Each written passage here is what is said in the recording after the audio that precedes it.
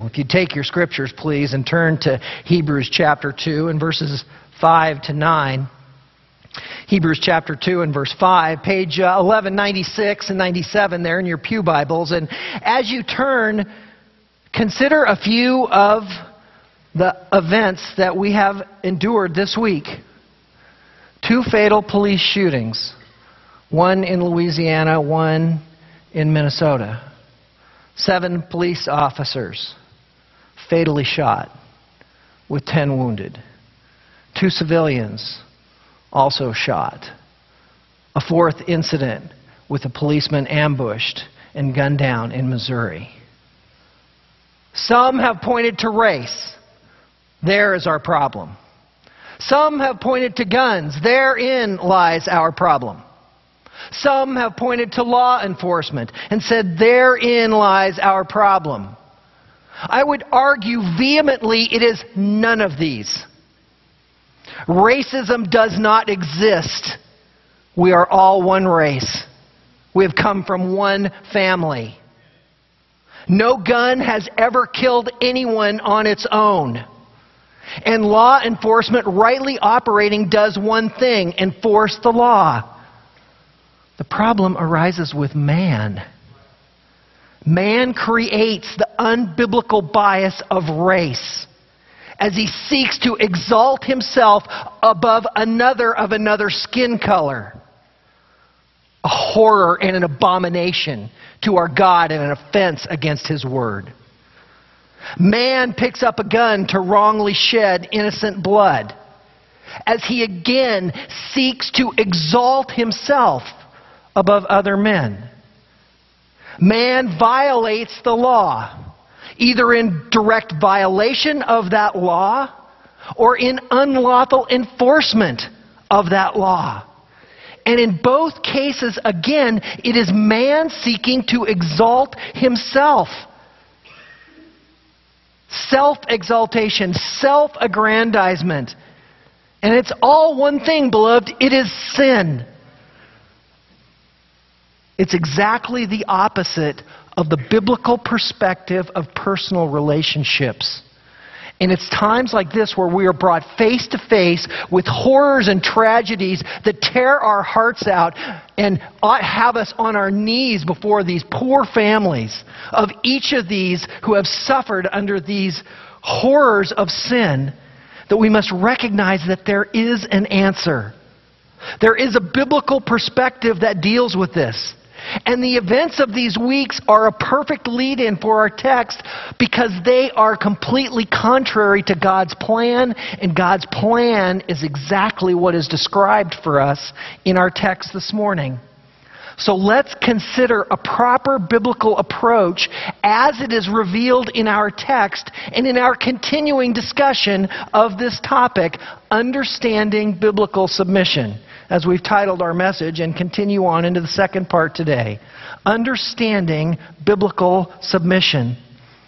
Look with me, if you would, into the second chapter of Hebrews, beginning in verse 5, as I read our text for us this morning.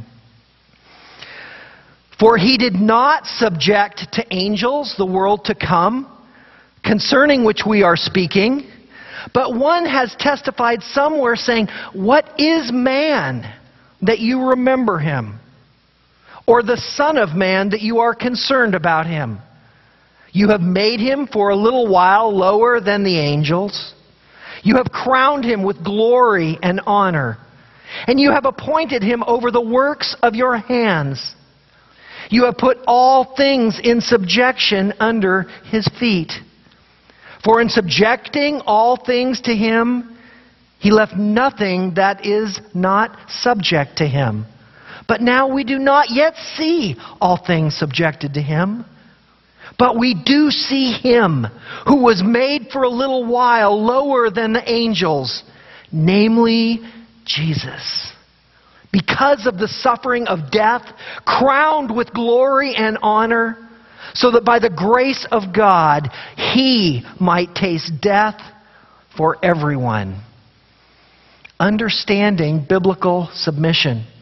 The author continues in his presentation of Jesus' supremacy over the angelic realm in our text this morning. The entire theme of the book of Hebrews has been the exaltation and the expression of Christ's supremacy over everything.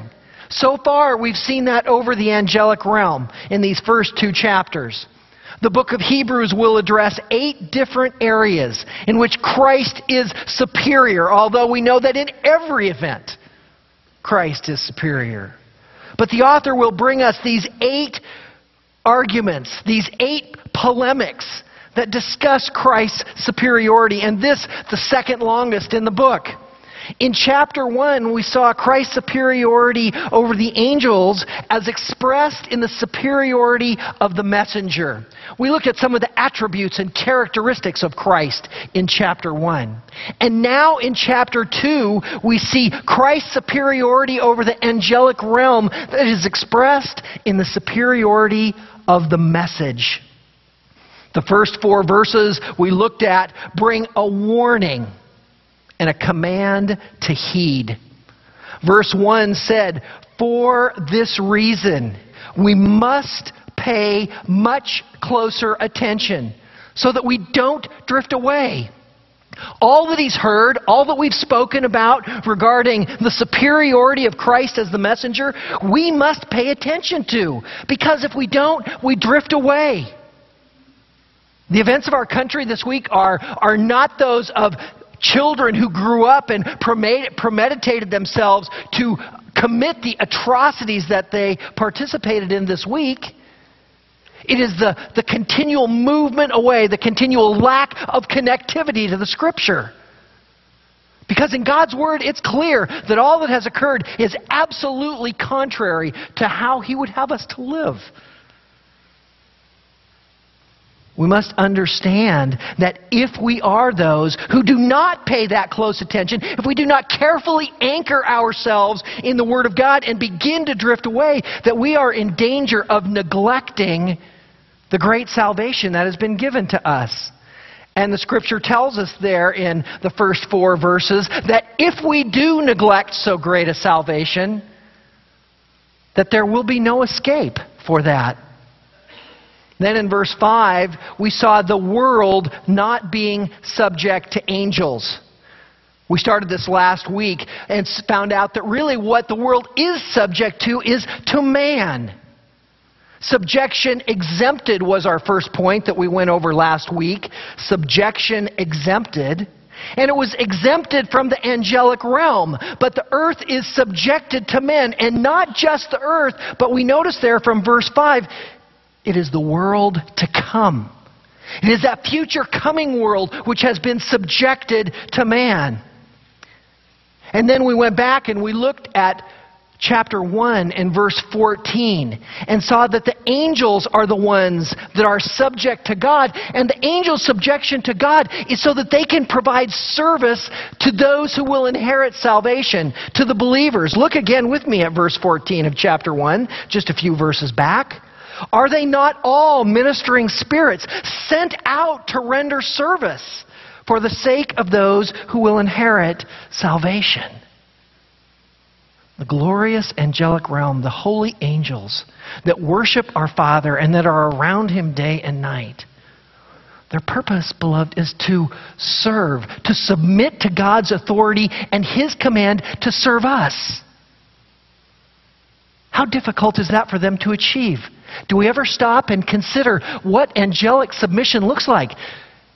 We look in the mirror and think, boy, I blow it every day. And here are these perfect, holy beings that are sent to minister to me? How hard is that to submit to? We spoke last week about some of the areas that Scripture calls us to regarding biblical submission. And yet are any more challenging than that? I'm supposed to go serve them? And the Father says, yes, they are my children. They are the ones who will inherit salvation.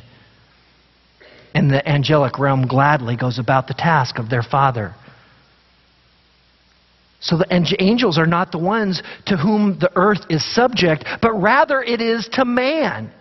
Man is the focus of that subjection in the world to come. And we looked at Romans 8:17 that spoke of that. As Paul wrote in Romans chapter 8 and verse 17, he said, "And if children, heirs also, heirs of God and fellow heirs with Christ, if indeed we suffer with Him, so that we also may be glorified with Him." If you are here today and you know Jesus Christ as your Lord and Savior, you are a child of God. You are one that is a co-heir with Christ. You will inherit on equal plane with the Lord Jesus Christ. Now that is an inconceivable component. How can you give so much to me? Such a wretch, such a despicable man, so selfish. And yet He promises me a share with Christ. And He promises you a share with Christ. But that is, if indeed we suffer with Him. Beloved, we'll all be suffering this week as we consider the conditions of our country. A country that is free. A country that promises equality to all men. Is that what we see lived out? This is an offense against our God and our King. This is an offense against anything that is moral or ethical or right. And we ought be on our knees daily, pleading to our God, pleading for these families, pleading for our law enforcement members, pleading for our country, that they would recognize there is one hope, and it is Christ. And pleading for the strength to speak, because that's what we are called to do. It's interesting, that was one of the verses we used this Friday night in speaking with the children from Ukraine. That they too may not have an earthly father or mother, but they have a heavenly Father who will adopt them and make them co-heirs with Christ. And we heard a beautiful testimony from a Latvian orphan who's a dear brother and friend of mine regarding that very topic. And in the same way as we are heirs with Christ, we also inherit the world to come. And that world is subject to man and not angels. Last week we also discussed Romans 8 in verse 21. We went through that whole section from Romans 8:16 to 21. But let me just reread for you Romans 8:21. That the creation itself also will be set free from its slavery to corruption into the freedom of the glory of the children of God. Creation itself will also be set free from its corruption. What does the corruption of our creation look like today? It looks like our precious blood absorbing the blood of those slain. As the Lord first confronted Cain and said, "What have you done?" The earth cries out with the blood of your brother. Our earth is crying out from the corruption that is about it. But one day will be delivered. There one day will be freedom, free from its slavery to corruption into the freedom of the glory of the children of God. Our world to come will be subject to us as we are the children of God. And it is His glory which we must reflect. Those who are His true children, that is. And in the same way, the earth is subject to man. And it is because of this glorious truth that Hebrews 2:5 tells us we must speak. It says at the end of the verse, concerning which we are speaking. There's an ongoing effort. There's an ongoing expression. There's an ongoing proclamation of faith by those who are the children of God that we are His and that this which is going on is not acceptable and that we will not stand by. That we will not walk away. That we will not cast aspersion on another person because of their skin color. That we will not allow these events to go on and to just simply move away from a conversation as some may place blame on race, place blame on guns, place blame on law enforcement. Place blame upon yourself For the cause is sin, and we are all sinners, and we are all separated from God. We must speak of these things. 2 Corinthians 4:13 says, but having the same spirit of faith, according to what is written, I believed, therefore I spoke. Therefore we all speak. And this is true of every believer. Part of the ongoing confession of Romans 10:9, that if you confess with your mouth the Lord Jesus Christ and believe in your heart that God raised him from the dead, you will be saved. That confession is an ongoing action. Yes, it is our initial proclamation that Jesus Christ is my Lord. It is a profession in the waters of baptism where you are immersed and acknowledge that you are a sinner and desirous of coming alongside of Jesus Christ, being buried into the sins of your life and raised again to move forward in a newness of Christ. But it is that ongoing speech. It is carrying forth this message. It is talking to the world around us. Because the world to come is not in subjection to angels, beloved, but it is to man. Notice one other component that is so vital of our first point, subjection accepted. Notice the agent of the subjection in verse 5. For he did not subject angels. The world to come is subject to man, but who is making it subject? Is it man? Are we subjecting the world to ourselves? That's what's going on in our world this week. Man is subjecting the world around them to himself, exalting himself as supreme. Hasn't worked out real well. No, it is Christ. It is God who has done the subjection. We see this, of course, with the capitalization of the word he. And if we go back from verse 5 to the nearest antecedent, which as good Bereans we know to do when we see a pronoun, it carries us back to verse 4. And it is God. It is God the Father who is subjecting these things, not man. This is a vital point. It is God who does the subjecting, not man. Well, this was subjection exempted. And then in verse 6 is our second point, subjection expected. In verses 6 to 7. Subjection expected.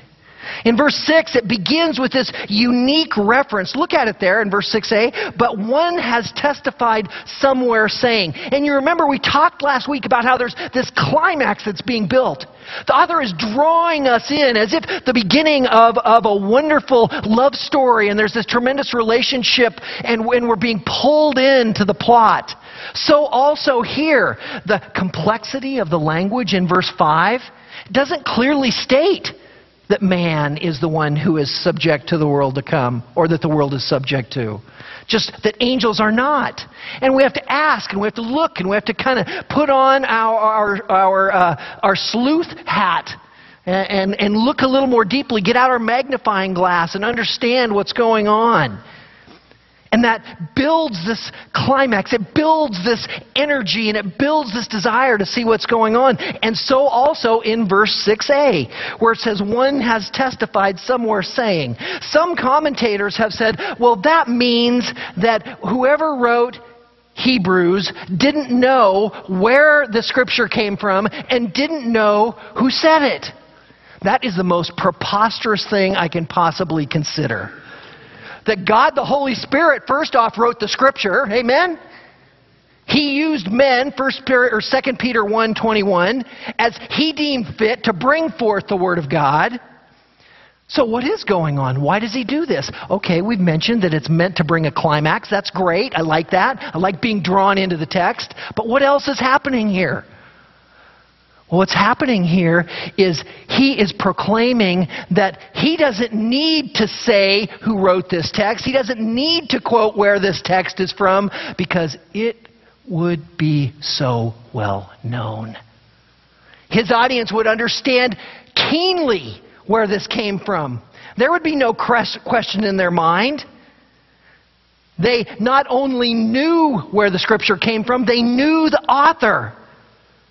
This is a very common means of referral in Hebrews. In Hebrews 4 and verse 4, the same thing happens. It's significant to us today, beloved, because this is an exhortation to us as believers. Do we know the Word so well that when it is read, it immediately starts to kick our minds into gear? You know, I have loved it. I don't know, maybe it's just the Lord in this particular time, but several of you in the last couple of weeks have come up to me and said, yeah, I'm reading in Leviticus chapter 2, or I'm reading in Acts here. I love to hear that. Not just because I want an update that you're reading your Bible. I want to interact with you about that. I want to hear what's going on in your life. I want to hear how the Scripture is impacting you. I pray that as I'm preaching, other Scriptures are coming to mind, because if you are filled with the Holy Spirit, they are. And I'm not bringing it all. I couldn't possibly bring it all. So I hope you're writing them down. And I hope you're doing a little reading. And then I hope when you run into me on Wednesday night or somewhere saying, Pastor, I was reading this, and wow, I didn't even see this. This is so great. Or what about this, Pastor? You know, this doesn't quite seem right to me. I love those kind of interactions. But this ought to challenge us. How about our Bible reading? Because not only would I hope you'd be sharing it with me, but sharing it with those around you. What an encouragement it is. Say, you know, I was reading this, and I do it often because it seems like every time I read the Bible, and, you know, as my dear brother Tom likes to say, I've read it through once or maybe twice. And every time there's something new. Every time something enlivens my heart. And I'm like, I never saw that before. I read the book of Acts as part of my Bible reading every month. Every time I read it, there's something else. I'm like, how did that jump in there? Why? Because it's living and active and sharper than a two-edged sword. And it is unlike those who might pick a text and proof text. I had a wonderful opportunity this week. I was in the office on Thursday afternoon. We got a phone call. Somebody wanting to speak to the pastor. Okay, I guess that's me. Not going to be able to pass this one off on Tom. He's on the phone, so I'll take it. And the man calls and he goes, I want to talk to you about the Trinity. He goes, how is it that you believe that God is three persons in one? When if you go to John 17:3, it talks about God being the Father and Jesus Christ is giving Him the glory. So how do you figure that Jesus Christ is also God? Well, immediately I knew where this was coming from. I've dealt with these kind of questions once or twice. And so I said, you know, sir, I appreciate your call, and tried to get a little information, which he was not forthcoming. And I said, you know, the Scripture speaks often about one or two persons of the Trinity and leaves one or two out.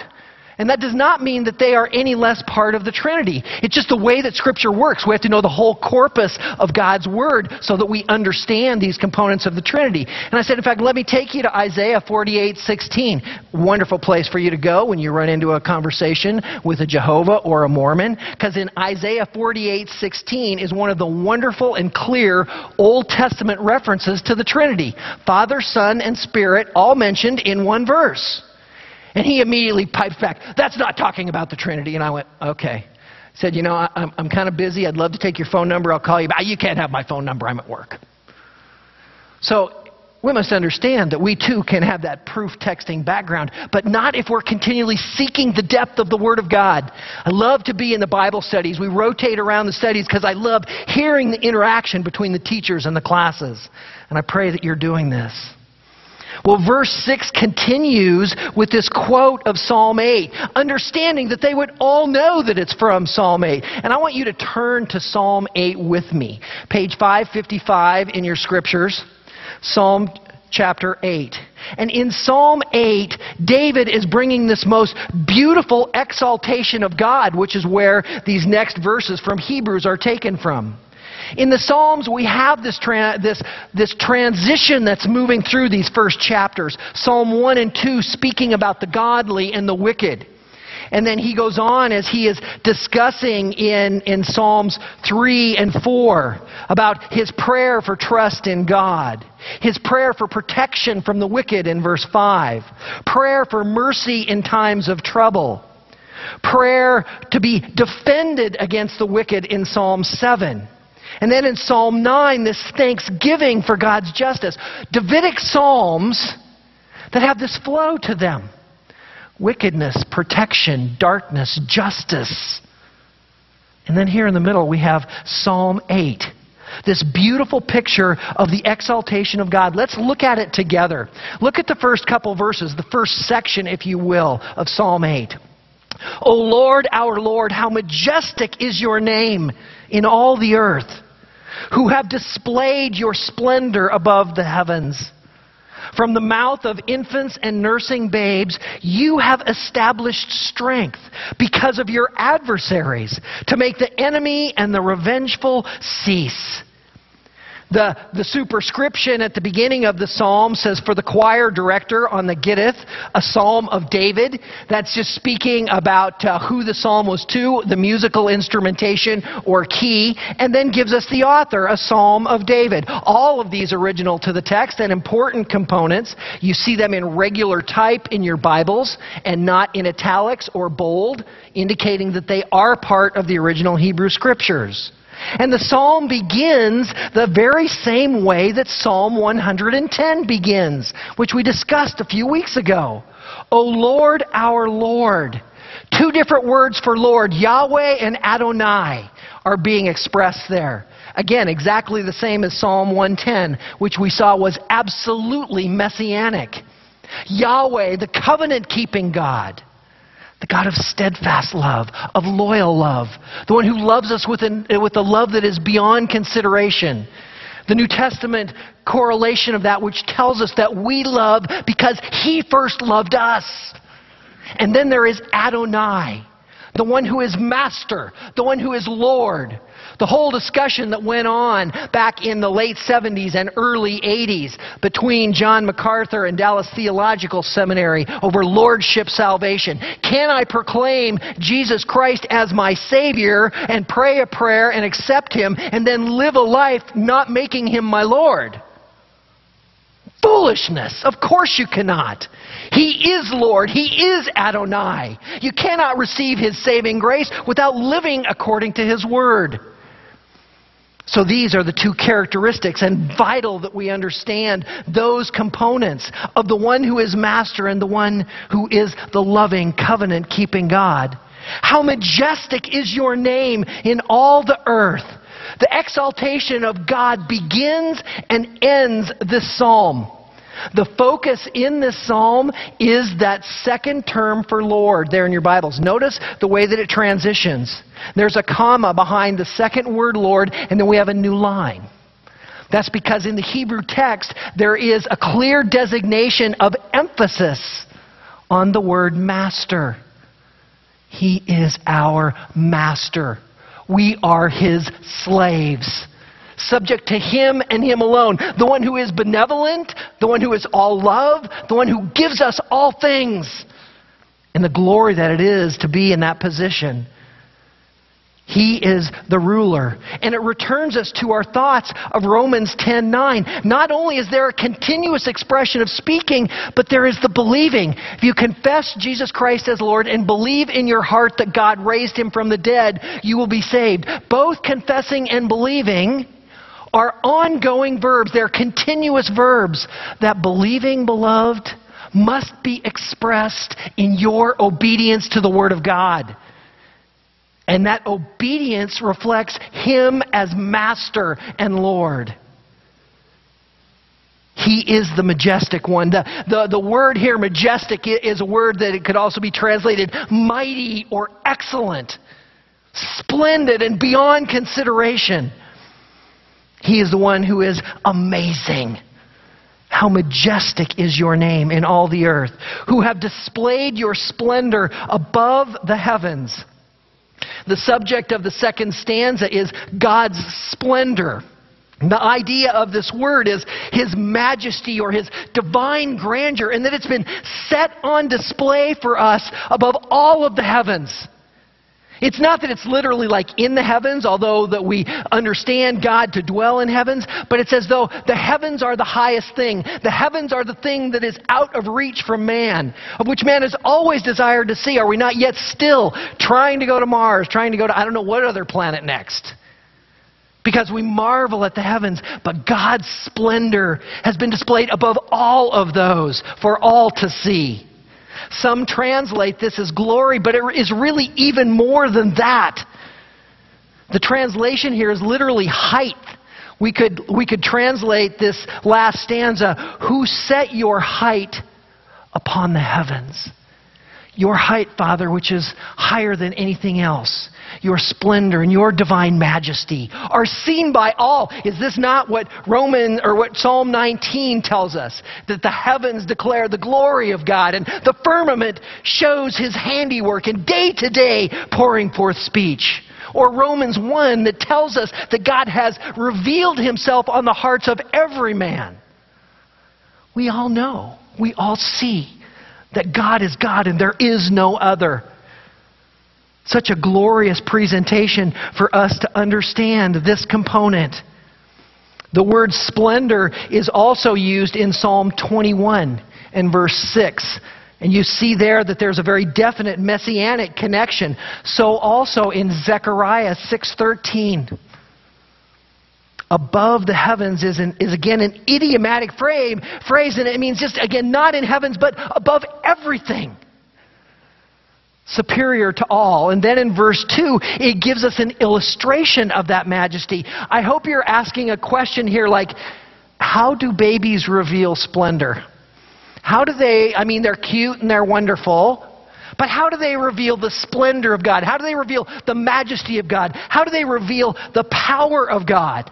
Some commentators have said, well, what's being talked about here are these children that are 10 to 12 years old, and it's a reference forward to Matthew 21:15, where at the Lord's triumphal entry, the children are crying out, Hosanna in the temple. Well, that's a wonderful thought, but that's not what the text says.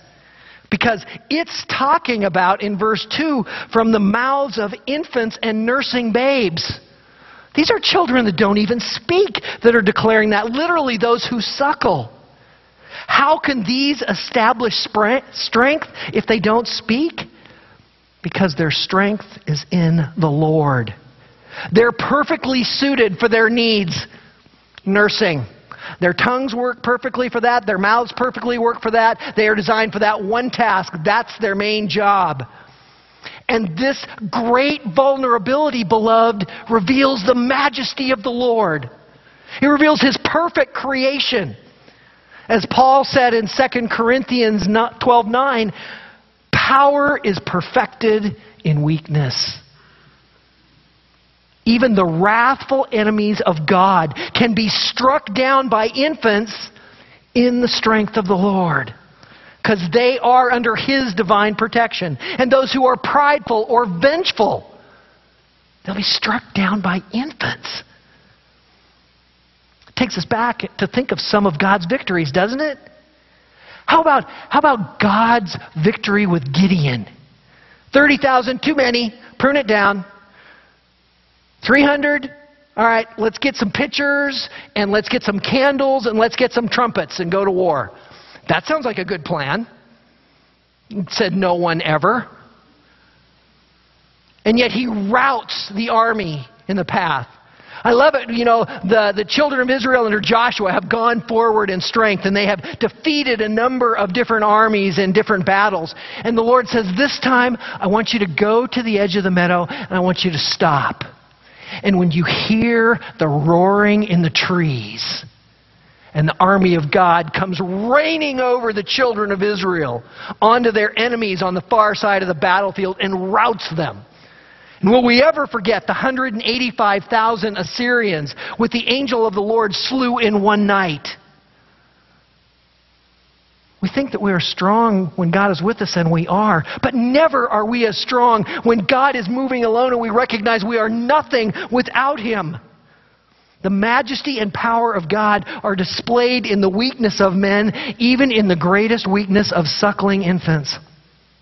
The psalmist uses this counterintuitive example to display God's splendor in this first section. And then in the second section, he uses a more conventional example in verse 3. Look at that with me. When I consider your heavens, the work of your fingers, the moon and the stars which you have ordained. Now we're drawn to consider the physical heavens, the dwelling of the moon and the stars. God referenced the stars to Abraham. Do you remember that? He said, Count the stars if you are able. Your offspring shall be more numerous than they. Job marveled at the stars in Job 22:12. And in Job 22:12 he said, "Is not God in the heights of heaven? Look also at the distant stars, how high they are." They've always marveled us. We have always awed at the creation of them. And then he contrasts the majesty of the heavens with what it took God to create them. Not with his mighty outstretched arm, which Isaiah often talks about. Not with his powerful hand, but with his finger. It took but your finger, Father, to lay these stars. How powerful are you that the works of your fingers are the moon and the stars which you have ordained. Incredible for us to understand this. And having established the majesty of God in both great and small things, David now turns in verse 4 to our text, which is quoted in Hebrews 2:6. Psalm 8:4. Take a look at verse 4 with me. What is man that you take thought of him, and the Son of Man that you care for him? Now there's some variation of opinion that goes on at this point. Commentators in some particular groups would say these reflections are only of man. This is not a reflection on the deity of Christ. Others would say no, these are clearly a reference that is pointing to Christ. And we'll unpack a little of that in a minute. John Owen's one on that side, and I believe that he is correct. For when we look at verse 4, the first word for man is a somewhat rare word in the Old Testament. And it is explaining the frailty of man, the weakness of man, and rejoicing that there is thought taken of him, or literally that he is remembered. But then the Son of Man that you care for him. Keep in mind, we are considering the context in Hebrews 2:6. When you think of the New Testament reflection of the Son of Man, the Lord Jesus Christ is the first one that comes to our minds. Stephen is the only other one in the New Testament that is referenced as the Son of Man, and in the Old Testament, only the prophet Ezekiel. But without a doubt, it is the Lord Jesus Christ that is the overwhelming reference to the Son of Man. And we've already established back in verse 1 that there was the parallel of Psalm 110, a messianic psalm. And the word splendor and its messianic ties. But as strong as these are, there is still more. The picture of a man is what is expressed in the first part of the stanza. But what happened with man?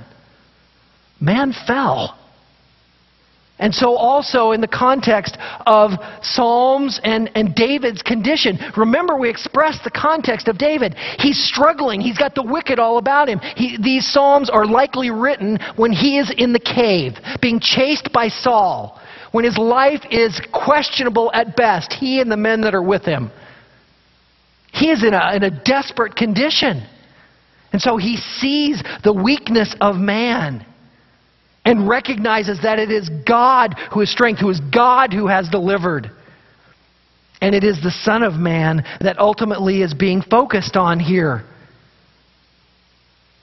The Son of Man, again, almost always Christ. And there's this contrasting parallelism, which is a very common mechanism in the Psalms. Man, the weak man, and the Son of Man, who was the man who would be God. Verse 5 has more conclusive evidence of Messiah. In the first stanza, it says, "You have made him a little lower than God." Those who would argue to say that this is a man would say, how can this be Christ? In the New Testament, in Hebrews, our passage says, "You have made him a little lower than the angels." The Hebrew construction would allow for that translation, and either are acceptable. God is what has been put in here. But it seems likely that this connectivity to making him a little lower, you see, little in this context means that there was a place of great exaltation, and then there was a short time, a little while, where he was made lower than God. Those who would argue that this is a man have to come up and say, how is all of creation since the Garden of Eden until today a little while? That is a very long time that man has been reduced, versus the Son of Man, who was brought down for a short period to live amongst us, those 30 years. The second stanza talks about him being crowned with glory and majesty, or glory and honor. Man was initially crowned with glory and honor in the initial creation in Genesis 1:28, when God said, "Be fruitful and multiply and have dominion over all of the creatures of the earth." But very quickly he lost that dominion when he fell in sin. And this is what we see being referenced in the rest of these. Another aspect of that second stanza, as we look at verse 6, says, "You make him to rule over the works of your hands, and you have put all things under his feet." All things are put under man's feet with regards to the earth. But what have we just seen referenced? The stars and the moon, the heavenly realms, those are never delineated in Scripture as being under man's feet or under man's control. Only the Son of Man has control over the heavenly realms. And then in verses 7 and 8, they elaborate on this aspect of that over which he rules. Over the sheep and oxen and beasts of the field, the birds of the heavens, and the fish of the sea, and whatever passes through the seas. Isn't it interesting that he starts the list off with sheep? He rules over the sheep because he is the good shepherd. Were a man writing this, were this David's conception, he most likely would have started with the most massive of the animals, the beasts of the field or the cattle, and then moved to the sheep and then on. But no. I think another expression showing us that it is the Son of Man as God. And it concludes with those on the pathways of the sea. I wish we had time to get into this. What else might move in the sea other than the fish? Well, go into your lexicons and go back and look into your Bibles at the end in the concordances and look up the word Leviathan. Used 6 times. And read the description of it.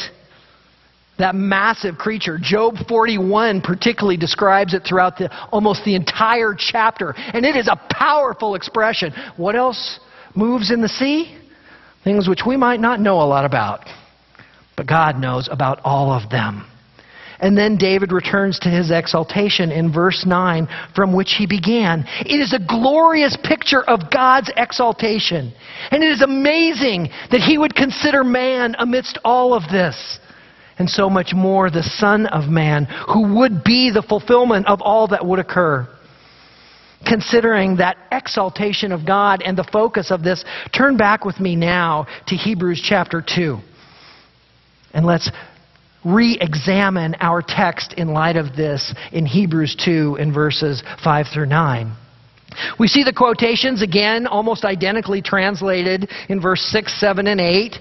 With the exception of verse 7, you have made him for a little while lower than the angels. We discussed that. But look on ahead with me down to verse 9.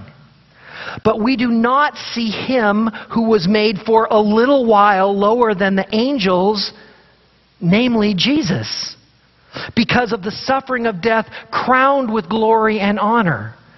Direct reflections back to the previous section. Clearly Christ is the one who is fulfilling. As man has fallen in his role and is not able to be the one ruling over creation, Christ is the one who does rule, who is ruling, and who we will be fellow heirs with.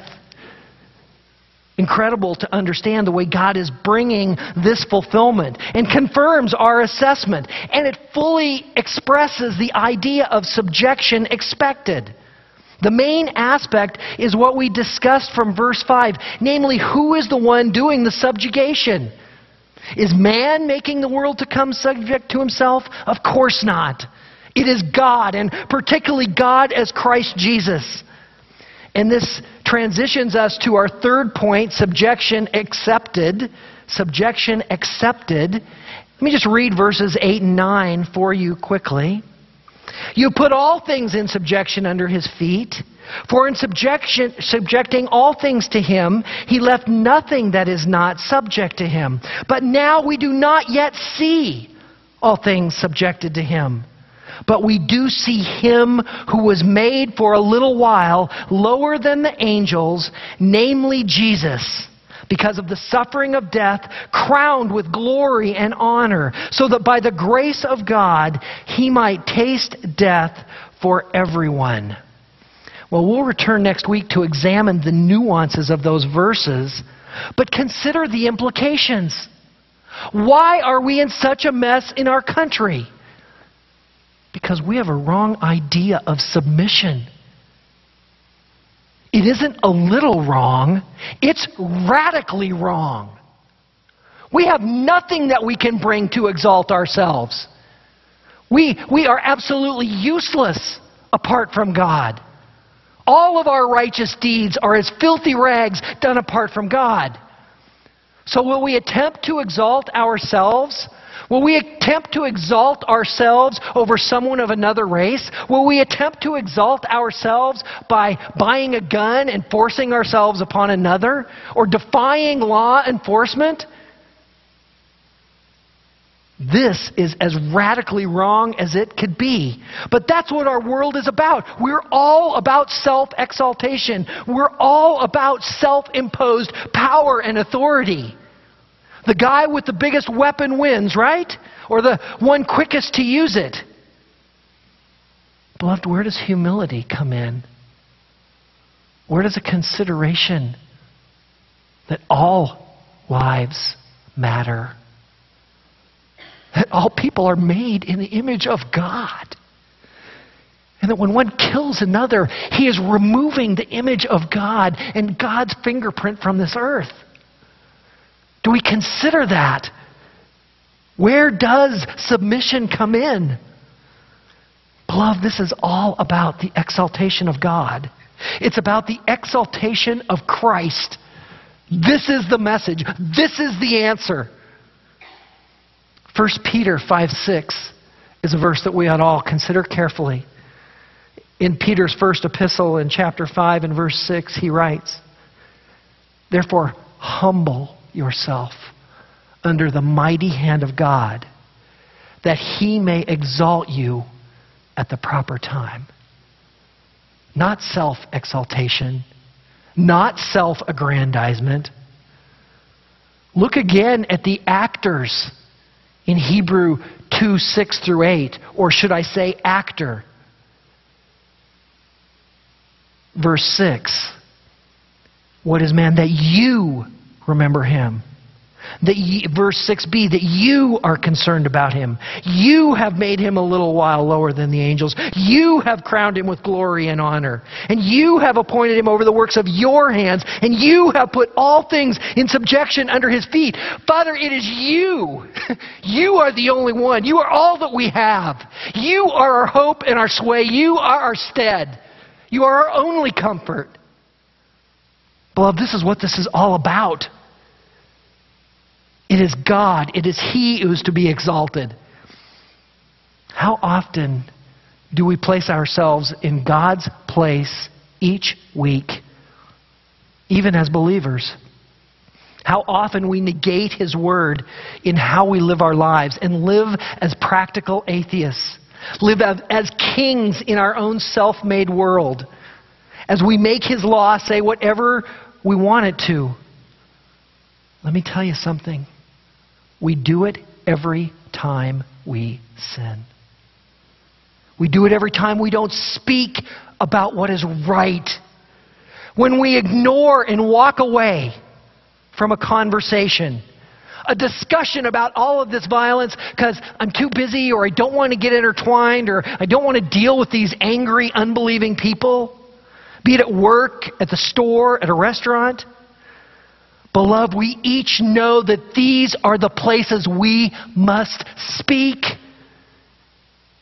James 4:17 says, "Therefore, to one who knows the right thing to do and does not do it, to him it is sin." Beloved, I'm right with you in this. I fall short every day. I struggle to engage, to press myself in areas because I'm afraid. But let's change. Let's begin to speak. Let's rightly exalt our God. Let's recognize that we will reign one day with Him. But that we must not wait until that day to make Him Adonai, to make Him Master, to make Him Lord of our lives. We cannot wait until the end of our lives to rightly exalt Him. Because if we do, we are neglecting so great a salvation. And we will not escape, as we've already seen in Hebrews. For those that do, again, there will be no escape, because what does it tell us? Every transgression and disobedience receives a just penalty. Beloved, we don't want to incur that penalty. If you try to pay for that which Christ alone can pay, you shall pay for it for all eternity. It is Christ and Christ alone that we must exalt. He must be everything in our lives. We must continue to preach the gospel to ourselves and be transformed every day. Because every day is a new attack by the enemy, a new attack by the world, a new attack by our flesh. And we must win. But it is only by the Word of God. It is only by exalting Him to His proper place and submitting to Him, voluntarily putting ourselves under His headship in every realm. Only in that way will we fight the horror of our world today. And when we fight in that way, we will be yet more effective than that suckling infant, because we will be fighting in the power of the Most High God. Let us go out today in that power and speak.